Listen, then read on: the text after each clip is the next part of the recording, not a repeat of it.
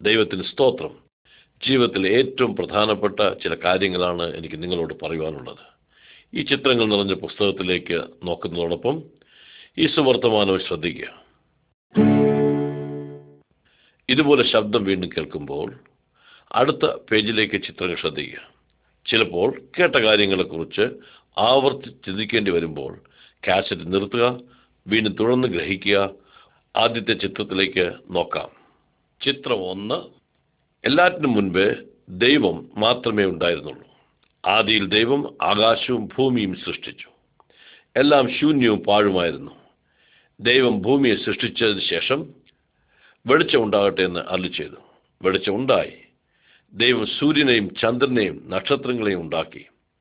എത്രയും നല്ലവനായ ദൈവം സകലത്തെയും അവൻ ഭരിച്ച് നിയന്ത്രിച്ച് നിലനിർത്തുന്നു.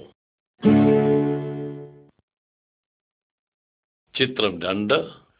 ദൈവവചനം. ഈ കാണുന്ന പടം വിശുദ്ധ വേദപുസ്തകത്തിൻ്റെതാണ്. ഇത് ദൈവവചനമാണ്. ഇതിൽ ദൈവത്തെക്കുറിച്ചും അവൻ്റെ വഴികളെക്കുറിച്ചും മനുഷ്യരോടുള്ള അവൻ്റെ സ്നേഹത്തെക്കുറിച്ചും വിവരിക്കുന്നു. അവൻ്റെ വചനത്തിൽ നിന്നാണ് നിങ്ങളോട് സംസാരിക്കുവാനുള്ളത്. ചിത്രം 3. ദൈവം സർവത്തെയും സൃഷ്ടിച്ചു. അവൻ അരുളിച്ചതെല്ലാം അവൻ്റെ വചന പ്രകാരം ഉളവായി. അവൻ വെള്ളത്തെയും വെള്ളത്തിൽ നിന്ന് കരയെയും വേർതിരിച്ചു. സമുദ്രവും ഭൂമിയുമായി എല്ലാ ജീവജാലങ്ങളെയും സൃഷ്ടിച്ചു. വെള്ളത്തിലെ മത്സ്യങ്ങളെയും ആകാശത്തിലെ പറവകളെയും കരയിലെ മൃഗാദികളെയും സൃഷ്ടിച്ചു. അവൻ്റെ സൃഷ്ടി സമൃദ്ധനായി എല്ലാറ്റിനെയും താൻ നല്ലതെന്ന് കണ്ടു. ചിത്രം 4. ആദാമും ഹവ്വായും. ദൈവം ഭൂമിയിൽ ആദ്യത്തെ പുരുഷനെയും സ്ത്രീയെയും തൻ്റെ ആത്മീയ സാൻമാർഗിക സ്വരൂപത്തിൽ സൃഷ്ടിച്ചു. പുരുഷനെ ആദാമെന്നും സ്ത്രീയെ ഹവ്വ എന്നും വിളിച്ചു. അവർ തൻ്റെ സകല സൃഷ്ടികളിന്മേലും അധികാരം കൊടുത്തു. അവർക്കായി ഒരു മനോഹര തോട്ടം ഉണ്ടാക്കി. ദൈവം അവരെ അവിടെ പാർപ്പിക്കുകയും അവരോടൊത്ത് ദൈവം നടക്കുകയും കൂട്ടായ്മയായി സംസാരിക്കുകയും ചെയ്തു. അവർ ദൈവകുഞ്ഞുങ്ങളും സ്നേഹിതരുമായിരുന്നു. ആ തോട്ടത്തിലെ ഒരു വൃക്ഷത്തിലെ ഫലമൊഴികെ മറ്റെല്ലാം അവരുടെ ഭക്ഷണത്തിനായി കൊടുത്തു. എന്നാൽ ശത്രുവായ സാത്താൻ തോട്ടത്തിൽ വന്ന് ഹവ്വായെ വഞ്ചിച്ചു. ദൈവം തിന്നരുതെന്ന് പറഞ്ഞ ഫലം തിന്നുകയും അവൾ ആദാമിന് കൊടുക്കുകയും ആദാം ദൈവകൽപ്പന ലംഘിച്ച് ഫലം ഭക്ഷിച്ചു. അങ്ങനെ ദൈവകൽപ്പനയെ ലംഘിച്ച ദൈവ കൂട്ടായ്മയെ വിച്ഛേദിച്ച ആദാമിനെയും ഹവ്വായെയും ജീവവൃക്ഷ ഫലമെന്ന മറ്റൊരു ഫലം ഭക്ഷിച്ച് എന്നേക്കും പാപിയായി ജീവിക്കാതിരിക്കുവാൻ ദൈവം അവരെ ഏദൻ തോട്ടത്തിൽ നിന്നും പുറത്തിറക്കി വിട്ടു. ആദാമ്യ സന്തതികളായ സകല മനുഷ്യരും പാപത്തിൽ ജനിക്കുകയും പാപത്തിൽ ജീവിച്ച് പാപം ചെയ്ത് ദൈവത്തിൽ നിന്ന് അന്യപ്പെട്ട് ആയതിനാൽ വേദനയും രോഗവും കഷ്ടതയും മരണവും മനുഷ്യൻ കടന്നു. ചിത്രം 5. കയീനും ഹാബേലും. ആദാമിന് ഹവ്വായ്ക്കും കുഞ്ഞുങ്ങൾ ജനിച്ചു. ഒന്നാമൻ കയീൻ, രണ്ടാമൻ ഹാബേൽ. അവർ വളർന്നു. മാതാപിതാക്കളിൽ നിന്ന് ദൈവത്തെക്കുറിച്ച് അറിയുവാൻ സാധിച്ചതിനാൽ അവർ രണ്ടുപേരും ദൈവത്തിന് യാഗം കഴിച്ചു. കയീന്റെ യാഗത്താൽ ദൈവം പ്രസാദിച്ചില്ല. കാരണം അത് തൻ്റെ ഇഷ്ടപ്രകാരവും തൻ്റെ വഴിയിലുമായിരുന്നു. എന്നാൽ ദൈവത്തെ യാഗത്തിൽ പ്രസാദിപ്പിച്ച തൻ്റെ സഹോദരനായ ഹാബേലിനെ കയീൻ ദ്വേഷിച്ചു. കോപത്തിൽ ഹാബേലിനെ കൊന്നുകളഞ്ഞു. ദൈവ ന്യായവിധി കയീന്റെ മേൽ വന്നു. ദൈവം പാപത്തെ വെറുക്കുന്നു. ദൈവ കോപത്തെ ക്ഷണിച്ചു വരുത്തുന്നു. ദൈവം മനുഷ്യനുമായി കൂട്ടായ്മയിൽ ആയിരിക്കുവാൻ താല്പര്യപ്പെടുമ്പോൾ ഒരു വ്യത്യാസവുമില്ല, എല്ലാവരും പാപം ചെയ്ത് ദൈവത്തെ ഇല്ലാത്തവരായി തീർന്നതിനാൽ മനുഷ്യന്റെ പാപം ദൈവത്തിൽ നിന്നും തങ്ങളെ വേർപെടുത്തുന്നു.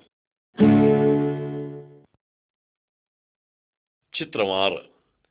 നോഹയുടെ പെട്ടകം. ആദാമിൻ്റെയും ഹവ്വായുടെയും തലമുറകൾ പലതായി. സന്താന പരമ്പരകൾ വർദ്ധിച്ചു. ദൈവത്തിൽ നിന്ന് അന്യപ്പെട്ടുപോയ പാപികളായ മനുഷ്യർ അനുസരണക്കേടിനോ പാപത്തിലും ദൈവത്തോട് മത്സരിച്ച് ജീവിച്ചു. ഭൂമിയിൽ മനുഷ്യന്റെ ദുഷ്ടത വലിയതും അവൻ്റെ ഹൃദയവിചാരങ്ങളുടെ നിരൂപണമൊക്കെയും ദോഷമുള്ളതുമാകയാൽ ദൈവം വലിയ ജലപ്രളയത്താൽ ന്യായം വിധിക്കുവാൻ തീരുമാനിച്ചു. എന്നാൽ ദൈവകൃപ ലഭിച്ച നോഹ നീതിമാനായിരുന്നു. വരുവാനുള്ള ജലപ്രളയത്തിൽ നിന്നും നോഹയും കുടുംബത്തിൻ്റെയും രക്ഷയ്ക്കായിട്ട് ഒരു പെട്ടകം പണിയുവാൻ കൽപ്പിച്ചു. ദൈവം കൊടുത്ത മാതൃക പ്രകാരം പെട്ടകം പണിയുവാൻ നോഹയ്ക്ക് വളരെ വർഷങ്ങൾ എടുക്കേണ്ടി വന്നു. പെട്ടകം പണിതിരുന്നതോടൊപ്പം തന്നെ നോഹ വരുവാൻ പോകുന്ന ദൈവകോപത്തെയും ജലപ്രളയത്തെയും പറ്റി മനുഷ്യന് മുന്നറിയിപ്പ് നൽകി. എന്നാൽ മനുഷ്യൻ തൻ്റെ അതിക്രമങ്ങളിൽ വർദ്ധിച്ചതല്ലാതെ നോഹയുടെ മുന്നറിയിപ്പിനെയോ ദൈവ ന്യായവിധിയോ ചെവി കൊള്ളുകയോ വിശ്വസിക്കുകയോ ചെയ്തില്ല. ചിത്രം 7. ജലപ്രളയം. ദൈവം സകല ജീവജാലങ്ങളിൽ നിന്നും ഈരണ്ടീരണ്ടായി ആണും പെണ്ണുമായി നോഹയുടെ അടുക്കൽ എത്തിച്ചു. അവർ പെട്ടകത്തിൽ കയറി. നോഹയും കുടുംബവും പെട്ടകത്തിൽ കടന്നു. നോഹയും ഭാര്യയും നോഹയുടെ 3 ആൺമക്കളും അവരുടെ ഭാര്യമാരടക്കം 8 പേർ പെട്ടകത്തിൽ കടന്നു. ദൈവം പെട്ടകത്തിന്റെ വാതിലടച്ചു. 7 നാൾ കഴിഞ്ഞ് ദൈവം വലിയ മഴയെ അയച്ചു.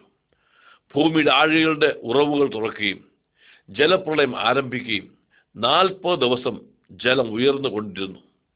പെട്ടകം ഭൂമിയിൽ നിന്ന് ഉയർത്തപ്പെടുകയുണ്ടായി. പെട്ടകത്തിന് വെളിയിലുണ്ടായിരുന്ന സകല ജീവജാലങ്ങളും മനുഷ്യരും ചത്തുപോയി.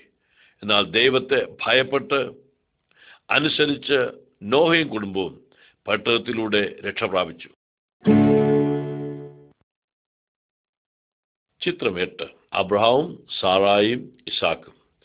ജലപ്രളയത്തിന് ശേഷം ദൈവം നോഹയും കുടുംബത്തെയും പെട്ടകത്തിൽ നിന്ന് ഭൂമിയിലേക്ക് ഇറക്കി അനുഗ്രഹിച്ചു. അവർ വർദ്ധിച്ചു. വീണ്ടും ഭൂമിയിൽ മനുഷ്യർ നിറഞ്ഞു. എന്നാൽ നോഹയുടെ വംശപാരമ്പര്യത്തിൽ പെട്ട അബ്രഹാം ദൈവത്തെ വിശ്വസിക്കുകയും സ്നേഹിക്കുകയും അനുസരിക്കുകയും ചെയ്തു. അബ്രഹാമിനെ ദൈവം അനുഗ്രഹിച്ച് വർദ്ധിപ്പിച്ച് വലിയ ജാതിയാക്കുമെന്ന് ദൈവം വാഗ്ദാനം ചെയ്യുകയുണ്ടായി. അബ്രഹാം തൻ്റെ ഭാര്യ സാറായെയും വളരെ വയസ്സെന്ന് പ്രായമായിട്ടും അവർ കുട്ടികൾ ജനിച്ചില്ലായിരുന്നു. എന്നാൽ അറബ് രാജ്യങ്ങളുടെ പിതാവായ ഇസ്മായിൽ അബ്രഹാമിന്റെ ഭാര്യയായ സാറായിയുടെ മിസ്രയീമ്യ ദാസിയുടെ മകനാണ്. എന്നാൽ പ്രായമാറെ ആയിട്ടും ശക്തിയുള്ള ദൈവം അബ്രഹാമിന് സാറായിൽ ഒരു മകനെ നൽകി. അവനാണ് ഇസാക്ക്. എല്ലാ ജനങ്ങളെയും ഇസാക്കിന്റെ സന്തതിയിൽ കൂടി അനുഗ്രഹിക്കുമെന്ന് ദൈവം വാഗ്ദാനം ചെയ്തു. ചിത്രം 9. മോശയും ന്യായപ്രമാണവും. ഇസാക്കിന്റെ മകനായ യാക്കോബിന്റെ സന്താനങ്ങളെ ദൈവം അനുഗ്രഹിച്ച് വർദ്ധിപ്പിച്ച് വലിയ ജാതിയാക്കി തീർത്തു. അവരാണ് ഇസ്രായേൽ ജനം. ആ വംശത്തിലെ മോശ ദൈവത്തിൽ വിശ്വസിച്ച് അനുസരിച്ച് ദൈവജനത്തിന് നേതൃത്വം നൽകി. ഇസ്രായേൽ ജനത്തെ മിസ്രൈമിൽ നിന്നും വാഗ്ദേശത്തേക്കുള്ള യാത്രയിൽ ദൈവം മോശയെ പർവ്വതത്തിന്റെ മുകളിലേക്ക് വിളിച്ച് ദൈവജനത്തെ പഠിപ്പിക്കുവാനും ഉപദേശിക്കുവാനുമായി കൽപ്പനകളെ കൊടുത്തു. ആ കൽപ്പനകളെ ദൈവം തന്നെ മോശയ്ക്ക് കല്ലിൽ എഴുതി കൊടുക്കുകയും ദൈവം ആ കൽപ്പനകൾ ദൈവമക്കളുടെ നന്മയ്ക്കായി അനുസരിക്കുവാൻ ഉപദേശിക്കുവാൻ അരുളി ചെയ്യുകയും ചെയ്തു. ചിത്രം 10. ദൈവം കൊടുത്ത നല്ല കൽപ്പനകൾ ആരനുസരിച്ചാലും ദൈവത്താൽ അനുഗ്രഹീതരായി തീരും. ഈ കൽപ്പനകൾ നാം ഏകസത്യ ദൈവത്തെ വിശ്വസിച്ച് സ്നേഹിച്ച് അനുസരിച്ച് ജീവിക്കണം എന്നും വിഗ്രഹങ്ങൾ ഉണ്ടാക്കുകയോ നമസ്കരിക്കുകയോ ചെയ്തെന്നും ദൈവനാമം വൃഥാ എടുക്കരുതുമാണ്. ആഴ്ചയിൽ ഒരു ദിവസം ദൈവത്തെ ആരാധിക്കുവാനും വിശ്രമിക്കുവാനുമായി മാറ്റിവെക്കണം. അപ്പനെയും അമ്മയെയും ബഹുമാനിക്കണം. കൊല ചെയ്യരുത്, വ്യഭിചാരം ചെയ്യരുത്, മോഷ്ടിക്കരുത്, കള്ളസാക്ഷ്യങ്ങൾ പറയരുത്, മറ്റുള്ളവരുടെ യാതൊന്നിനെയും മോഹിക്കരുത് എന്നുള്ളതായിരുന്നു കൽപ്പനകൾ. ചിത്രം 11. പാപപരിഹാരത്തിനായുള്ള യാഗം. മോശയുടെ ന്യായപ്രമാണ കാലഘട്ടങ്ങളിൽ ദൈവകൽപ്പനയെ ലംഘിച്ച് പാപം ചെയ്താൽ ഒരാട്ടിൻകുട്ടിയെ പാപപരിഹാരമായി ദൈവത്തിന് യാഗം കഴിക്കണം. ആ ആട്ടിൻകുട്ടി പാപം ചെയ്തവന്റെ സ്ഥാനത്ത് മരിക്കുന്നു. നാം ദൈവത്തിൻ്റെ കൽപ്പനകളെ ലംഘിച്ച് പാപം ചെയ്യുമ്പോൾ ദൈവത്തിനെതിരായി നാം പാപം ചെയ്യുകയും കുറ്റം ചെയ്യുകയും ചെയ്യുന്നു. ഈ രക്തം ചിന്തി യാഗമായി തീരുന്ന കുഞ്ഞാട് വരുവാനുള്ള മഹായാഗമായ ദൈവകുഞ്ഞാടിനെ ചൂണ്ടിക്കാണിക്കുന്നു.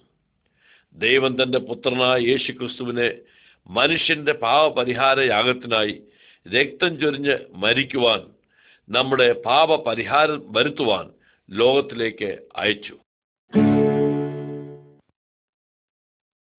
ചിത്രം 12. വാഗ്ദത്തം ചെയ്ത രക്ഷകൻ. ദൈവിക സമയമായപ്പോൾ ഗലീലെ നസ്രത്ത് പട്ടണത്തിൽ യോസെഫിന് വിവാഹം നിശ്ചയിച്ചിരുന്ന കന്യയായ മറിയയുടെ അടുക്കൽ ദൈവം ഗബ്രിയേൽ എന്ന ദൂതനെ അയച്ചു. ദൂതൻ മറിയയോട്, മറിയേ, ഭയപ്പെടേണ്ട, നിനക്ക് ദൈവകൃപ ലഭിച്ചു. നീ ഗർഭം ധരിച്ച് ഒരു മകനെ പ്രസവിക്കും. മറിയ ആശ്ചര്യത്തോടെ, ഞാൻ പുരുഷനെ അറിയായികയാൽ ഇത് എങ്ങനെ സംഭവിക്കും? ദൂതൻ അരുളി ചെയ്തു, പരിശുദ്ധാത്മാവ് നിന്റെ മേൽ വന്ന് ദൈവത്തിന്റെ ശക്തി നിന്റെ മേൽ നിഴലിടും. അങ്ങനെ നിന്നിൽ ഉത്ഭവിക്കുന്ന വിശുദ്ധ സന്താനം ആ ദൈവപുത്രൻ എന്ന് വിളിക്കപ്പെടും. ദൂതൻ യോസെഫിന് സ്വപ്നത്തിൽ പ്രത്യക്ഷനായി, ഭയപ്പെടേണ്ട, നിനക്ക് വിവാഹം നിശ്ചയിച്ചിരിക്കുന്ന മറിയയിൽ പരിശുദ്ധാത്മാവിൽ ഉരുവായിരിക്കുന്ന മകനെ അവൾ പ്രസവിക്കുമ്പോൾ യേശു അല്ലെങ്കിൽ രക്ഷിതാവ് എന്നർത്ഥമുള്ള പേർ വിളിക്കണം.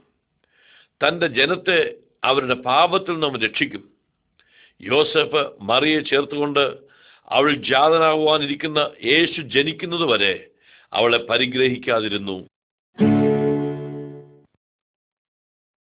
ചിത്രം 13. യേശുവിൻ്റെ ജനനം. യേശുവിൻ്റെ ജനന സമയമായപ്പോൾ കൈസരുടെ ആജ്ഞപ്രകാരം എല്ലാവരും അവരവരുടെ പൂർവീകരുടെ പട്ടണത്തിൽ പേർ ചേർക്കണം എന്ന കൽപ്പനയുണ്ടായി. ആയതിനാൽ യോസേഫും മറിയയും തൻ്റെ പൂർവീകരുടെ പട്ടണമായ ബെത്ലഹേമിൽ പോയി. അവർ ബെത്ലഹേമിൽ എത്തിയപ്പോൾ അവർക്ക് താമസിക്കുവാൻ സ്ഥലമില്ലായകയാൽ പശുത്തൊഴുത്തിൽ അഭയം തേടേണ്ടി വന്നു. അവിടെ മറിയ തൻ്റെ ആദ്യജാതനായ യേശുവിനെ പ്രസവിച്ച് ശീലയിൽ പൊതിഞ്ഞ് പശുത്തൊട്ടിൽ കിടത്തി. രാത്രിയിൽ ആട്ടിൻകൂട്ടത്തിന് കാവൽ നിന്നവരായ ഇടയന്മാർക്ക് ഒരു ദൂതൻ പ്രത്യക്ഷമായി, ഭയപ്പെടേണ്ട, സർവ്വജനത്തിനും ഉണ്ടാവാനുള്ള മഹാസന്തോഷം ഞാൻ നിങ്ങളോട് സുവിശേഷിക്കുന്നു. കർത്താവായ ക്രിസ്തു എന്ന രക്ഷിതാവ് നിങ്ങൾക്കായി ജനിച്ചിരിക്കുന്നു. പെട്ടെന്ന് സ്വർഗീയദൂതന്മാരുടെ സംഘം പ്രത്യക്ഷമായി ദൂതനോട് ചേർന്ന് ദൈവത്തെ പുകഴ്ത്തി. ഇടയന്മാർ ബെത്ലഹേമിൽ രക്ഷിതാവിനെ കാണുവാൻ പോയി. അവർ യേശുവിനെ ശീലയിൽ പൊതിഞ്ഞ് കിടത്തിയിരിക്കുന്നു കണ്ടു. മറ്റുള്ളവരോട് അവർ യേശുവിനെ കുറിച്ച് ദൂതൻ പറഞ്ഞത് അറിയിച്ചു. എല്ലാവരും ആശ്ചര്യപ്പെട്ടു.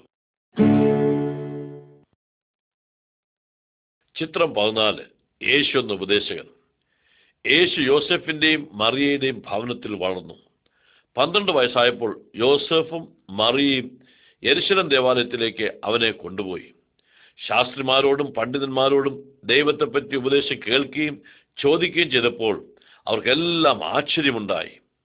അവന് 30 വയസ്സായപ്പോൾ തന്റെ പരസ്യമായ ശുശ്രൂഷ ആരംഭിച്ചു. മറ്റുള്ളവരെ ഉപദേശിക്കുവാനും അത്ഭുത പ്രവൃത്തികൾ ചെയ്യുവാനും തുടങ്ങി. ചിലർ അവനെ അവിശ്വസിച്ച് എതിർത്തപ്പോൾ അനേകർ അവനെ വിശ്വസിച്ച് അവനെ അനുഗമിക്കുവാൻ തുടങ്ങി. ചിത്രം 15. യേശുവിൻ്റെ അത്ഭുത പ്രവൃത്തികൾ. യേശു ദൈവവചനം ഉപദേശിച്ച് അതോടൊപ്പം തന്നെ വലിയ അത്ഭുതങ്ങളെയും ചെയ്യുകയുണ്ടായി. രോഗികളെ സൗഖ്യമാക്കി, കുരുടന്മാർ കാഴ്ച നൽകി, കാറ്റിനെയും കടലിനെയും ശാന്തമാക്കി, ഭൂതങ്ങളെ പുറത്താക്കി, മരിച്ചവരെ ഉയർപ്പിച്ചു. ദൈവത്തിൻ്റെ അതുല്യമായ ശക്തി അവനിൽ ജനങ്ങൾ കാണുവാൻ കഴിഞ്ഞു. ആയതിനാൽ അനേകരും അവൻ ദൈവത്താൽ അയക്കപ്പെട്ടവനാണെന്ന് സമ്മതിച്ച് അതിശയിക്കുക മാത്രമല്ല, അവന് നമ്മെയും സഹായിക്കുവാൻ കഴിയുമെന്ന് വിശ്വസിച്ച് അവനെ അനുഗമിച്ചു.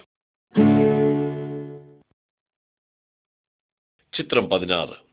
യേശുവിൻ്റെ കഷ്ടാനുഭവങ്ങൾ. യേശുവിലും അവൻ്റെ അതിശയ പ്രവൃത്തികളിലും വിശ്വസിച്ച് അനേകർ അവൻ്റെ സഹായങ്ങൾ അനുഭവിക്കുകയും ദൈവമാർഗത്തെപ്പറ്റി പഠിച്ച് അവർ യേശുക്രിസ്തുവിൽ വിശ്വസിക്കുകയും ചെയ്തു. യേശുക്രിസ്തു ലോകത്തിലേക്ക് വന്നതിൻ്റെ മുഖ്യ ഉദ്ദേശം ദൈവത്തിൻ്റെ സ്നേഹം നമ്മെ അറിയിക്കുവാനും അനുഭവിപ്പാനും പാപത്തിൻ്റെ നഷ്ടപ്പെട്ടു പോയ മനുഷ്യരെ ദൈവത്തിങ്കിലേക്ക് തിരികെ കൊണ്ടുപോവുകയും ചെയ്യുന്നതിലേക്ക് വേണ്ടിയാണ്. എന്നാൽ ആ കാലത്തെ മതനേതാക്കന്മാർ അവൻ അസൂയപ്പെട്ടു, ഹൃദയം കഠിനപ്പെടുത്തി, യേശുക്രിസ്തു ദൈവത്താൽ അയക്കപ്പെട്ടവനാണെന്ന് വിശ്വസിക്കാതെ തള്ളിക്കളഞ്ഞു. ദൈവത്തോട് കൂടുതൽ അവർ പാപം ചെയ്തു. മാത്രമല്ല, യേശുക്രിസ്തുവിനെ കുറിച്ച് നുണകൾ പറഞ്ഞു പരത്തി അവൻ്റെ മേൽ കുറ്റം ചുമത്തി അവനെ പീഡിപ്പിച്ചു, പിടിച്ചു. പടയാളികളാൽ കഠിനമായി ഉപദ്രവിക്കപ്പെട്ട യേശുവിനെ മുള്ളിനാൽ കിരീടം പണിഞ്ഞ് തലമേൽ വെച്ച് ഉപദ്രവിച്ച് പരിഹസിച്ച് അവനെ നിസ്സാരനാക്കി. തനിക്ക് സകല മനുഷ്യരെയും നശിപ്പിക്കുവാൻ കഴിയുമായിരുന്നെങ്കിലും അവൻ തന്നെത്താൻ അവർക്ക് ഏൽപ്പിച്ചു കൊടുത്തു. കാരണം ഇതെല്ലാം ദൈവഹിതാനുസരണം മനുഷ്യ നന്മയ്ക്ക് വേണ്ടി താൻ അനുഭവിക്കേണ്ടതാണെന്ന് അവൻ അറിയാമായിരുന്നു. ചിത്രം 17. യേശുവിന്റെ ക്രൂശീകരണം. യേശുവിനെ അവർ പരിഹസിച്ച് മുറിവേൽപ്പിച്ചതിന് ശേഷം അവനെ മരക്കുരിശിൽ കൈകാലുകളിൽ ആണിയടിച്ച് തറച്ച് കൊന്നു. ആ മരക്കുരിശിൽ അവൻ മരിക്കുവോളം അവർ അവനെ തൂക്കി. അന്ന് കുറ്റവാളികളെ ഇങ്ങനെ കഠിനമായി ശിക്ഷിക്കുക പതിവായിരുന്നു. 2 കള്ളന്മാരെയും അവനോടൊപ്പം ഇടത്തും വലത്തുമായി ക്രൂശിച്ച് അവനെ അധർമ്മികളുടെ കൂട്ടത്തിൽ എണ്ണിയെന്ന് വരുത്തി.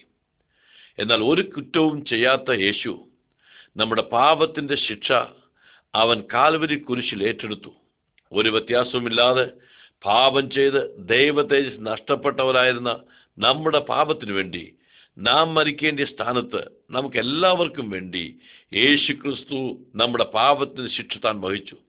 നാം പാപികളാണെന്ന് വിശ്വസിച്ച് സമ്മതിച്ച് പാപങ്ങളെ ഏറ്റുപറഞ്ഞ് ഉപേക്ഷിച്ചാൽ ദൈവം ക്രിസ്തുയേശു മുഖാന്തരം നമ്മുടെ പാപങ്ങളെ ക്ഷമിക്കും. കർത്താവായ യേശു ക്രിസ്തുവിൽ വിശ്വസിച്ചാൽ നീ രക്ഷ പ്രാപിക്കും. ചിത്രം 18. ഉയർത്തെഴുന്നേൽപ്പ്. അവന്റെ സ്നേഹിതന്മാർ അവന്റെ ശരീരത്തെ കുരിശിൽ നിറക്കി അവന്റെ മരണശേഷം അടക്കം ചെയ്തു. ഒരു വലിയ കല്ല് ഉരുട്ടി അതിന്റെ വാതിൽ അടച്ച് മുദ്ര വെച്ചു. പടയാളികൾ കാവൽ നിന്നു. അവന്റെ ശത്രുക്കൾ അതോടെ യേശുവിനെ നശിപ്പിച്ചെന്ന് കരുതി. 3-ാമത്തെ ദിവസം അന്നത്തെ ആചാരമനുസരിച്ച് അവന്റെ ശരീരത്തിൽ സുഗന്ധവർഗം പൂശുവാൻ ചില സ്ത്രീകൾ അതിരാവിലെ കല്ലറയ്ക്കൽ ചെന്നു. കല്ലറയിലെ വാതിലെ മാറിയിരിക്കുന്നത് അവർ ശ്രദ്ധിച്ചു. 2 ദൂതന്മാർ അവർക്ക് പ്രത്യക്ഷപ്പെട്ട് യേശു മരണത്തിൽ നിന്നും ഉയർത്തെഴുന്നേറ്റു, അവനിവിടെ ഇല്ല എന്നറിയിച്ചു. അതെ, യേശു മരിച്ചവരിൽ നിന്നും ഉയർത്തെഴുന്നേറ്റ അവൻ ദൈവമാണെന്ന് തെളിയിച്ചു. അവൻ ജീവിക്കുന്നു. അവൻ മരണത്തെയും സാത്താനെയും എന്നേക്കുമായി തോൽപ്പിച്ച് അതിജീവിക്കുന്ന നമ്മുടെ രക്ഷിതാവാണ്. ചിത്രം 19. തോമസ് വിശ്വസിക്കുന്നു. യേശുക്രിസ്തു ഉയർത്തെഴുന്നതിന് ശേഷം ശിഷ്യന്മാർക്ക് പ്രത്യക്ഷനായി. അവരോട് സംസാരിക്കുകയും ഭക്ഷിക്കുകയും പാനം ചെയ്യുകയും ചെയ്തു. തോമസ് എന്ന ശിഷ്യൻ ആ സമയത്ത് അവരോടൊപ്പം ഇല്ലായിരുന്നു. അവൻ വന്നപ്പോൾ യേശു പ്രത്യക്ഷപ്പെട്ട വിവരം അവനോട് പറഞ്ഞു. തോമസ് പറഞ്ഞു, യേശുവിന്റെ മുറിവുകൾ കണ്ട് അതിൽ തൊട്ടുനോക്കിയാൽ മാത്രമേ അവൻ വിശ്വസിക്കുകയുള്ളൂ എന്ന്.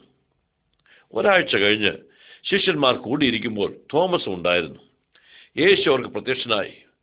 തോമസ് യേശുവിനെ കണ്ട മാത്രയിൽ അവനെ കാൽക്കൽ വീണ് ഈ ചിത്രത്തിൽ കാണുന്നത് പോലെ എൻ്റെ കർത്താവും ദൈവമേ എന്ന് വിളിക്കുകയുണ്ടായി. പിന്നെ തോമസ് ഒരിക്കലും സംശയിച്ചിട്ടില്ല. യേശു പറഞ്ഞു, നീ എന്നെ കണ്ടതുകൊണ്ട് വിശ്വസിച്ചു. എന്നാൽ കാണാതെ വിശ്വസിക്കുന്നവർ എത്രയോ ഭാഗ്യവാന്മാരാണ് എന്നവൻ അരുളി ചെയ്യുകയുണ്ടായി. ചിത്രം 20. സ്വർഗാരോഹണം. യേശുക്രിസ്തു ഉയർത്തതിനു ശേഷം പലതവണ അനേകർക്ക് അവൻ പ്രത്യക്ഷനായി. അവനെ കാണുകയും അവനോട് സംസാരിക്കുകയും ഭക്ഷിക്കുകയും ഒക്കെ ചെയ്തു. അവൻ ജീവിക്കുന്നുവെന്ന് അവന്റെ ശിഷ്യന്മാർക്ക് സംശയമന്യേ മനസ്സിലായി. 40 നാളുകൾക്ക് ശേഷം അവൻ സ്വർഗത്തിലേക്ക് പോയി. അവൻ ഈ ലോകത്തിലേക്ക് വന്ന ദൗത്യം നിർവഹിച്ചു. യേശു അവരോട് കൽപ്പിച്ചു, നിങ്ങൾ ലോകമെമ്പാടും പോയി എൻ്റെ സാക്ഷികളായി മറ്റുള്ളവരെ ശിഷ്യരാക്കിക്കൊള്ളുക. അവരെ നിങ്ങൾ എന്നിൽ നിന്ന് കേട്ടത് പഠിപ്പിക്കുകയും ഉപദേശിക്കുകയും അതവർ അനുസരിക്കുകയും ചെയ്യുമ്പോൾ അവർ എൻ്റെ ശിഷ്യന്മാരായി തീരും. ശിഷ്യന്മാർ കാണുകെ അവൻ സ്വർഗത്തിലെ മേഘങ്ങൾ എടുക്കപ്പെട്ടു. അവൻ അദൃശ്യനാകുന്നവരെ അവർ ഉറ്റുനോക്കി. അപ്പോൾ ദൂതന്മാർ പ്രത്യക്ഷപ്പെട്ട് അവരോട്, നിങ്ങൾ എങ്ങനെ യേശു സ്വർഗത്തിലേക്ക് പോകുന്നത് കണ്ടുവോ, അപ്രകാരം അവൻ ഒരു നാൾ തിരികെ വരും. ഇപ്പോൾ യേശു സ്വർഗത്തിൽ അവൻ അരുളി ചെയ്തതുപോലെ അവൻ്റെ ജനത്തിനായി ഒരു സ്ഥലം ഒരുക്കുകയാണ്. നിങ്ങളും ഈ കർത്താവിനെ വിശ്വസിച്ച് അവനെ അനുഗമിക്കുമോ? അവൻ്റെ ജനമായി അവൻ്റെ വരവെങ്കിൽ നിങ്ങൾ അവനെ എതിരേൽക്കുവാൻ ഒരുങ്ങിയിരിക്കുമോ? ചിത്രം 21. കുരിശ് മാത്രം. എന്തിനു വേണ്ടി യേശു കുരിശിൽ മരിച്ചു? യേശു ചെയ്യാത്ത കുറ്റത്തിനു വേണ്ടി പാപികളായ നമ്മെ രക്ഷിക്കുവാൻ നമ്മുടെ കുറ്റം അവൻ സ്വയം ഏറ്റെടുത്ത് രക്തം ചൊരിഞ്ഞ് മരിച്ചു. കുരിശ് നമ്മെ ചൂണ്ടിക്കാണിക്കുന്നത് ദൈവത്തെയും നമ്മയും തമ്മിൽ വേർപെടുത്തിയ പാപത്തെ മാറ്റുവാൻ യേശു എനിക്ക് വേണ്ടി മരിച്ചു. യേശു പരിശുദ്ധനും പാപരഹിതനും ദൈവ കുഞ്ഞാടും പാപികൾക്കുള്ള പാപയാഗവുമാണ്. നാം യേശുവിൽ വിശ്വസിച്ച് പാപത്തെ വിട്ടൊഴിയുമ്പോൾ ദൈവം നമ്മുടെ പാപങ്ങളെ ക്ഷമിച്ച് അപ്പോൾ നാം ദൈവമക്കൾ ആക്കുന്നു. അടുത്ത ചില ചിത്രങ്ങൾ കൂടി അങ്ങനെ ദൈവമക്കളായ നാം അവനെ എപ്രകാരം പിൻപറ്റാം എന്ന് ചിന്തിക്കാം. ചിത്രം 22. 2 പാതകൾ. യേശു നിത്യജീവന്റെ വഴിയെക്കുറിച്ച് പഠിപ്പിച്ചു. ആദാമ്യ പാപത്താൽ പാപ സ്വഭാവം ജന്മസിദ്ധമാക്കിയ നാം വിശാലമായ പാപത്തിന്റെ പാതയിലാണ് ജീവിതം തുടങ്ങുന്നത്. ദൈവത്തിങ്കിലേക്കുള്ള ഇടുങ്ങിയതും നേരുള്ളതുമായ പാതയിലേക്ക് യേശു ചിത്രത്തിൽ കാണുന്നത് പോലെ നമ്മെ വിളിക്കുന്നു. ഈ പാത സ്വർഗത്തിലെ നിത്യജീവനിലേക്കുള്ളതാണ്. ഈ ഇടുങ്ങിയതായ പാതയുടെ പ്രവേശനത്തിങ്കിൽ ഒരു കുരിശ് നിൽക്കുന്ന കാണാം. യേശു കുരിശിൽ നമ്മുടെ പാപത്തിന് വേണ്ടി മരിച്ചെന്ന് നാം വിശ്വസിച്ച് പാപത്തിൽ നിന്ന് മാനസാന്തരപ്പെടുമ്പോൾ നാം ആ പാതയുടെ പ്രവേശനത്തിൽ കടക്കുന്നു. എന്നാൽ ഒട്ടനവധി പേർ ആ പാതയിലേക്ക് മാനസാന്തരപ്പെടുന്നില്ല. കാരണം സ്വർഗത്തിലെ പാത അവർക്ക് ഇടുങ്ങിയതാണ്. നാശത്തിൻ്റെയും നരകത്തിൻ്റെയും വിശാല പാതയിൽ സഞ്ചരിക്കുവാനാണ് അവർക്കിഷ്ടം. എന്നാൽ ഏത് വഴി നീ തിരഞ്ഞെടുക്കുന്നു? എന്തുകൊണ്ട് ഇപ്പോൾ നീ ദൈവത്തോട് അപേക്ഷിച്ചുകൂടാ?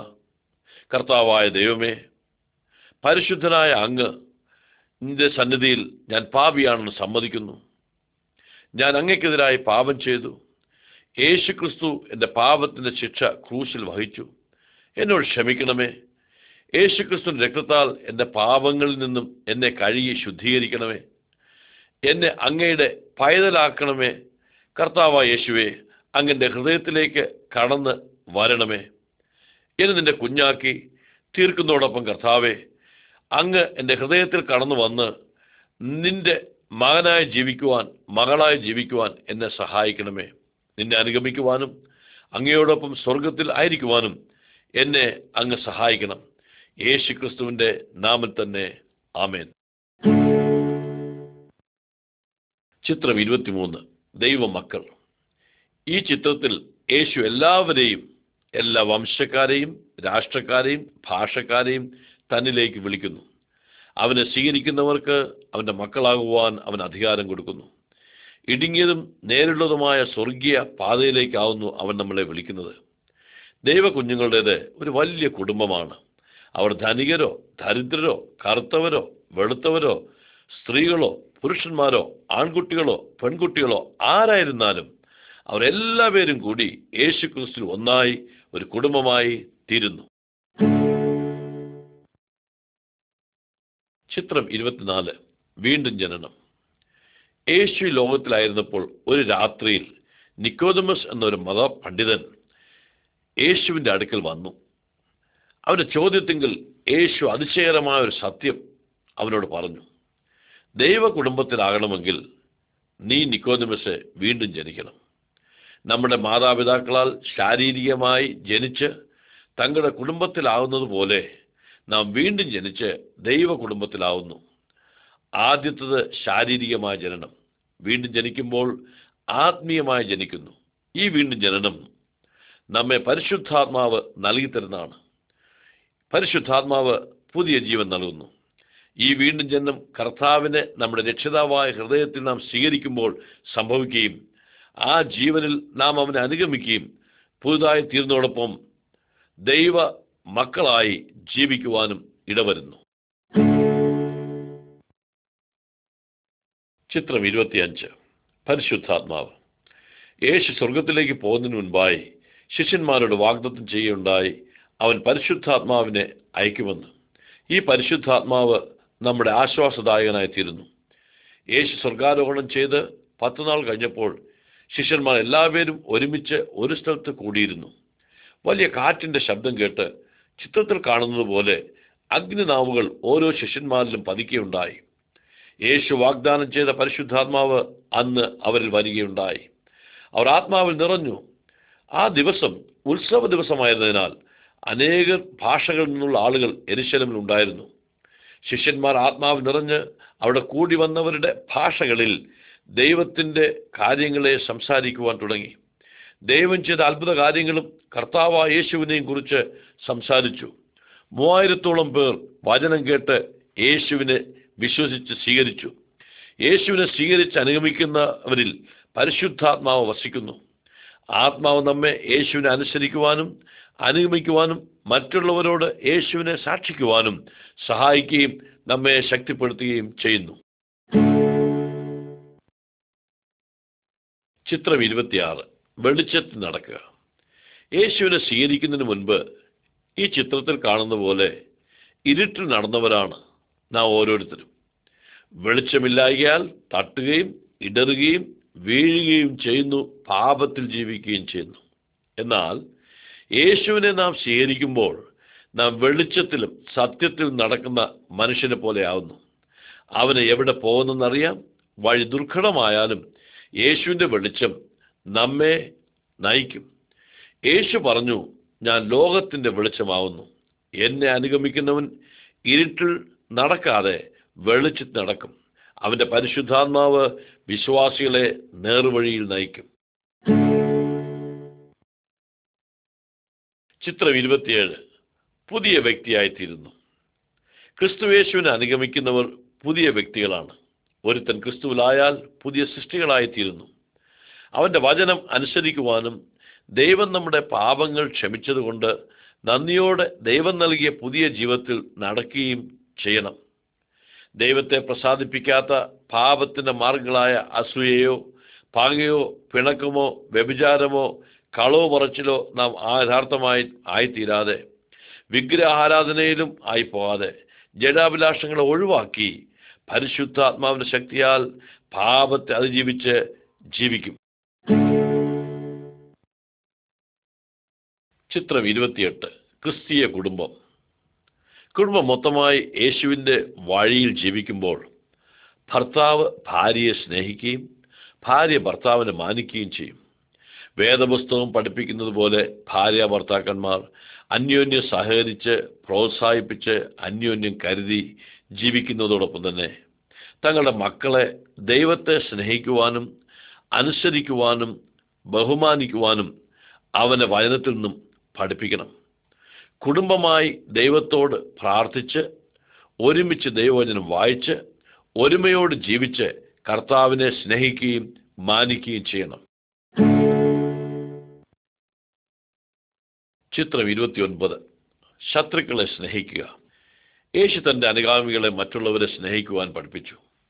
അവൻ സ്നേഹത്തിൻ്റെ ഉറവിടമാണ്. നമ്മുടെ ശത്രുക്കളെ പോലും നാം സ്നേഹിക്കണം. ഒരിക്കൽ യേശു ഒരു ഉപമ പറയുകയുണ്ടായി. ഒരു യാത്രയിലായിരുന്ന ഒരു മനുഷ്യനെ കവർച്ചക്കാർ മർദ്ദിക്കുകയും ഉപദ്രവിക്കുകയും മുറിവേൽപ്പിക്കുകയും കൊള്ളയിടുകയും ചെയ്തു. വഴിയിൽ ഉപേക്ഷിച്ചു പോയ മനുഷ്യൻ മരണത്തോട് മല്ലിടുമ്പോൾ വേറൊരു വംശത്തിൽപ്പെട്ട ഒരു മനുഷ്യൻ ഇത് കണ്ടിട്ട് അവനോട് ദയവ് തോന്നുകയുണ്ടായി. അവൻ്റെ മുറിവുകളെ കെട്ടി അവൻ്റെ കഴുതപ്പുറത്ത് ഈ മുറിവേറ്റ മനുഷ്യനെ ഒരു സത്യത്തിലാക്കി ശുശ്രൂഷിക്കുകയുണ്ടായി. ആയത് മാത്രമല്ല, അവൻ്റെ അസ്വസ്ഥത മാറുന്നവരെ അവനെ ശുശ്രൂഷിക്കുവാനുള്ള ചെലവും താൻ വഹിച്ചു. യേശു എന്നിട്ട് പറഞ്ഞു, നാം ഓരോരുത്തരും മറ്റുള്ളവരെ ഈ നല്ല അയൽക്കാരൻ ചെയ്തതുപോലെ അവർ ആരായിരുന്നാലും അവരെ സ്നേഹിക്കുകയും കരുതുകയും അവരെ നാം കർത്താവിൻ്റെ സ്നേഹത്താൽ നാം അവരെ ശുശ്രൂഷിക്കുകയും ചെയ്യണം. ചിത്രം 30. യേശു സർവശക്തനായ ദൈവമാണ്. ഈ ചിത്രത്തിൽ കാണുന്ന മനുഷ്യർ അവരുടെ വിഗ്രഹങ്ങളെയും മന്ത്രവാദ പുസ്തകങ്ങളെയും തീയിലിട്ട് ചുട്ടുകളഞ്ഞു. മുമ്പേ അവർ പിശാചിന് അടിമപ്പെട്ട് ഈ വഴി നടന്നവരാണ്. നാമും പിശാചിന് അടിമപ്പെട്ടവരായിരുന്നു. അവനെ സ്നേഹിക്കുകയായിരുന്നു. നാം ഇപ്പോൾ അവയെ ഭയപ്പെടുകയോ സേവിക്കുകയോ ചെയ്യേണ്ട ആവശ്യമില്ല. കർത്താവായ യേശു ക്രിസ്തു അവനേക്കാളേറെ വലിയ ശക്തിയുള്ള ദൈവമാണ്. കാരണം യേശു സാത്താനെ ജയിച്ച് അവൻ മഹാശക്തിയോടെ മരണത്തെ അതിജീവിച്ച ദൈവമായിരിക്കാൻ അവൻ നാം ആശ്രയിക്കണം. പിശാചിനോടും അവൻ്റെ തന്ത്രങ്ങളോടും നമ്മെ ചേർന്നിരുന്ന സകലത്തെയും ഒഴിവാക്കി അവൻ നമ്മെ സകലത്തിൽ നിന്നും വിടുവിച്ച് നടത്തുവാൻ കഴിവുള്ളവനായിരിക്കാൽ അവനോട് അപേക്ഷിച്ച് അവന്റെ ശക്തിയിൽ ആശ്രയിച്ച് നാം ജീവിക്കണം. ചിത്രം 31. ദുരാത്മാക്കളെ പുറത്താക്കുന്നു. വളരെയധികം അശുദ്ധാത്മാക്കൾ ബാധിച്ച ഒരു മനുഷ്യനുണ്ടായിരുന്നു. ഒന്നുകൊണ്ട് ബന്ധിച്ചിട്ടും കീഴടക്കുവാൻ സാധിക്കാത്തവനായിരുന്നു അവൻ. പിശാചിന്റെ ശക്തിയാൽ അവൻ സകലത്തെയും തകർത്ത് നശിപ്പിച്ച് നടന്നു. അവനെ തന്നെയും അവൻ യഥാർത്ഥമായിട്ടും നശിപ്പിക്കുകയുണ്ടായി. യേശു ആ പിശാച് ബാധിച്ച മനുഷ്യനെ അവന് സകല അശുദ്ധാത്മാക്കളെയും പുറത്താക്കി ആ മനുഷ്യനെ സ്വതന്ത്രനാക്കി. അവൻ്റെ ഭവനത്തിലേക്കും അവൻ്റെ അയൽക്കാരോടും അവൻ്റെ മറ്റുണ്ടായിരുന്ന സ്നേഹിതരോടും കർത്താവ് ചെയ്തത് അവനോട് പറയുവാൻ കർത്താവ് കൽപ്പിച്ചയക്കുകയുണ്ടായി. പിശാചും സാത്താനും യേശുവിനെ അനുസരിക്കുന്നു. നിങ്ങളും കർത്താവായ യേശുക്രിസ്തു നാമത്തിൽ അവനോട് എതിർത്ത് നിൽക്കുകയും കർത്താവിന് കീഴടങ്ങി അവനെ അനുസരിച്ച് ജീവിക്കുകയും വേണം. ചിത്രം 32. പരീക്ഷ. ദൈവമക്കളെ പിശാച് പല രീതിയിൽ പരീക്ഷിക്കുവാൻ ശ്രമിക്കും.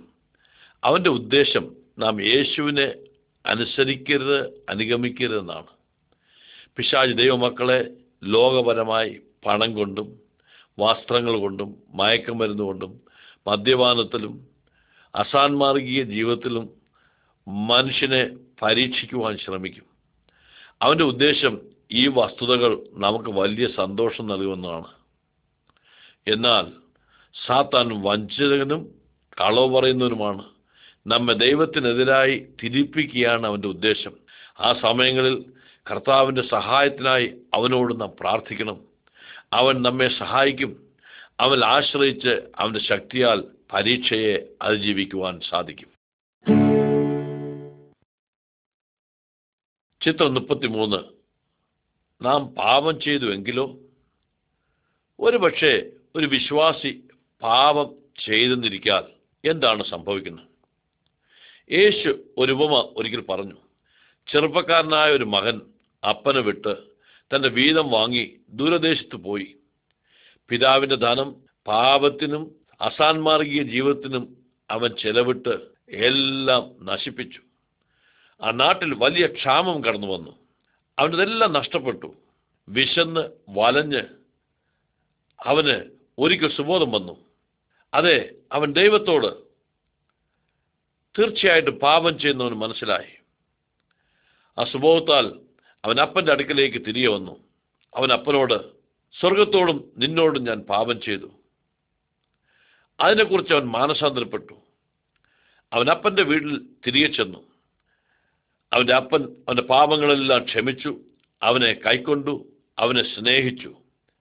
ദൈവമക്കളായ നാം പാപത്തിൽ ആയാൽ നാം നമ്മുടെ പാപത്തിൽ നിന്നും മാനസാന്തരപ്പെട്ട് പാപത്തിൽ നിന്നും ദൈവത്തിങ്കിലേക്ക് തിരിഞ്ഞ് ദൈവം നമ്മുടെ പാപങ്ങളെ ക്ഷമിക്കുവാൻ അവനോട് നമ്മുടെ പാപങ്ങളെ ഏറ്റുപറയണം.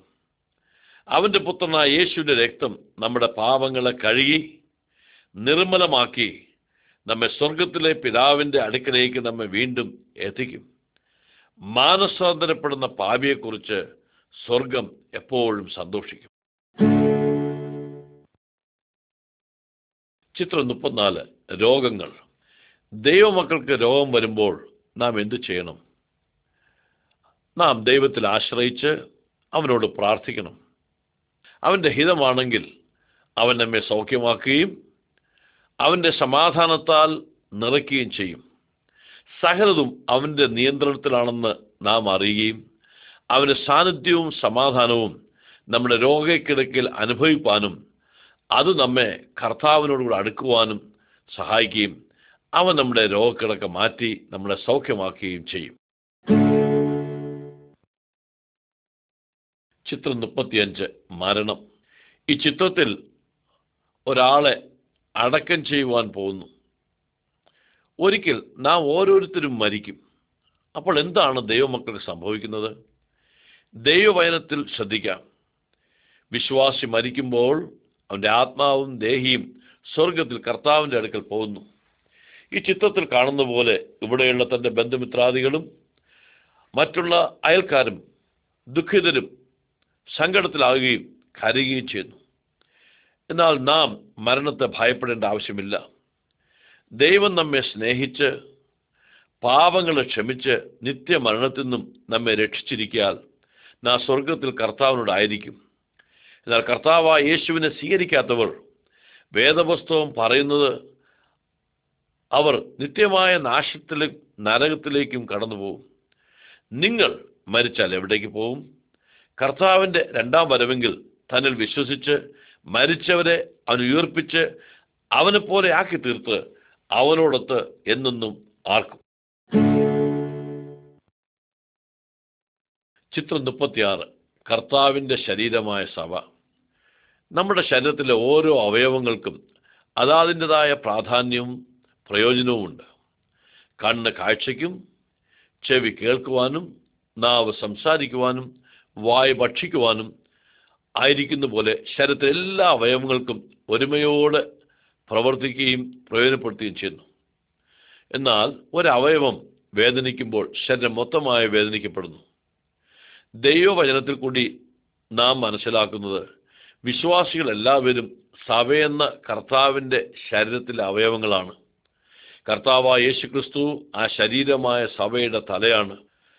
എല്ലാ വിശ്വാസികളും അവരവരുടെ പ്രവൃത്തി ഉത്തരവാദിത്വത്തോടുകൂടി ചെയ്യേണ്ടത് ആവശ്യമാണ്. സഭയിലുള്ള ചിലർ പ്രസംഗിക്കുന്നു, പാടുന്നു, കൊടുക്കുന്നു, പഠിപ്പിക്കുന്നു. ചിലർ അതിഥികളെ ശുശ്രൂഷിക്കുന്നു, മറ്റുള്ളവരെ എല്ലാ രീതിയിലും സഹായിക്കുന്നു. എന്നാൽ ഒരു വിശ്വാസി തൻ്റെ ഉത്തരവാദിത്വം ചുമതലയും വേണ്ട വിധത്തിൽ ചെയ്തില്ല എങ്കിൽ മൊത്തം സഭയ്ക്കും അത് യഥാർത്ഥമായിട്ടും പ്രയാസമുണ്ടാക്കുന്നു. ആയതിനാൽ എല്ലാ വിശ്വാസികളും ഒരുമിച്ച് പ്രവർത്തിച്ച് അന്യോന്യം സഹായിച്ച് കർത്താവിൽ വർദ്ധിക്കുകയും വളരുകയും ചെയ്യണം. ചിത്രം 37. ആരാധനയ്ക്കായി വിശ്വാസികൾ കൂടി വരണം. വിശ്വാസികൾ പതിവായി ഒരിടത്ത് ആരാധനയ്ക്കായി കൂടണം. അവർ കൂടി വരുമ്പോൾ ദൈവത്തെ ആരാധിക്കണം. ദൈവ വചനത്തിൽ നിന്ന് കേൾക്കുകയും പഠിക്കുകയും ചെയ്യണം. പ്രാർത്ഥിക്കണം. അവനെ സ്തുതിസ്തോത്രങ്ങളോടെ നന്ദിയോടെ പാടി പുകഴ്ത്തണം. കർത്താവിൻ്റെ വേലക്കായി നാം ഭൗതിക അനുഗ്രഹങ്ങളിൽ നിന്നും കൊടുക്കണം.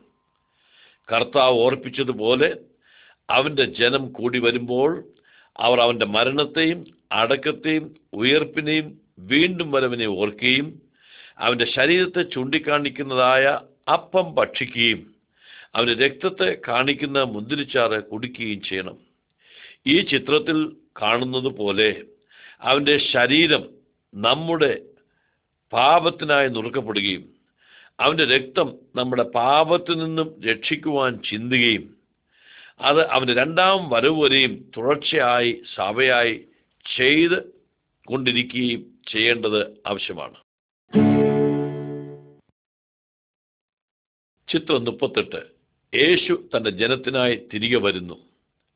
അവൻ വാഗ്ദാനം ചെയ്തതുപോലെ കർത്താവ് ഒരിക്കൽ തിരികെ വരും അവനെ പ്രതീക്ഷിക്കുന്നവർക്കായി. അവൻ പ്രതീക്ഷിക്കാത്ത സമയത്തായിരിക്കും വരുന്നത്. അവനെ വിശ്വസിച്ച വിശ്വാസികൾ കല്ലറകളിൽ നിന്ന് ഉയർത്തെഴുന്നേൽക്കും. അവനെ വിശ്വസിച്ച് ജീവിക്കുന്നവർ പൊടുന്നതിനെ രൂപാന്തരപ്പെട്ട് ഒരുമിച്ച് മേഘങ്ങളിൽ എടുക്കപ്പെടും. അങ്ങനെ നാം കർത്താവിനോട് എന്നെന്നും ആയിരിക്കും. അവിശ്വാസികൾ തള്ളപ്പെടും.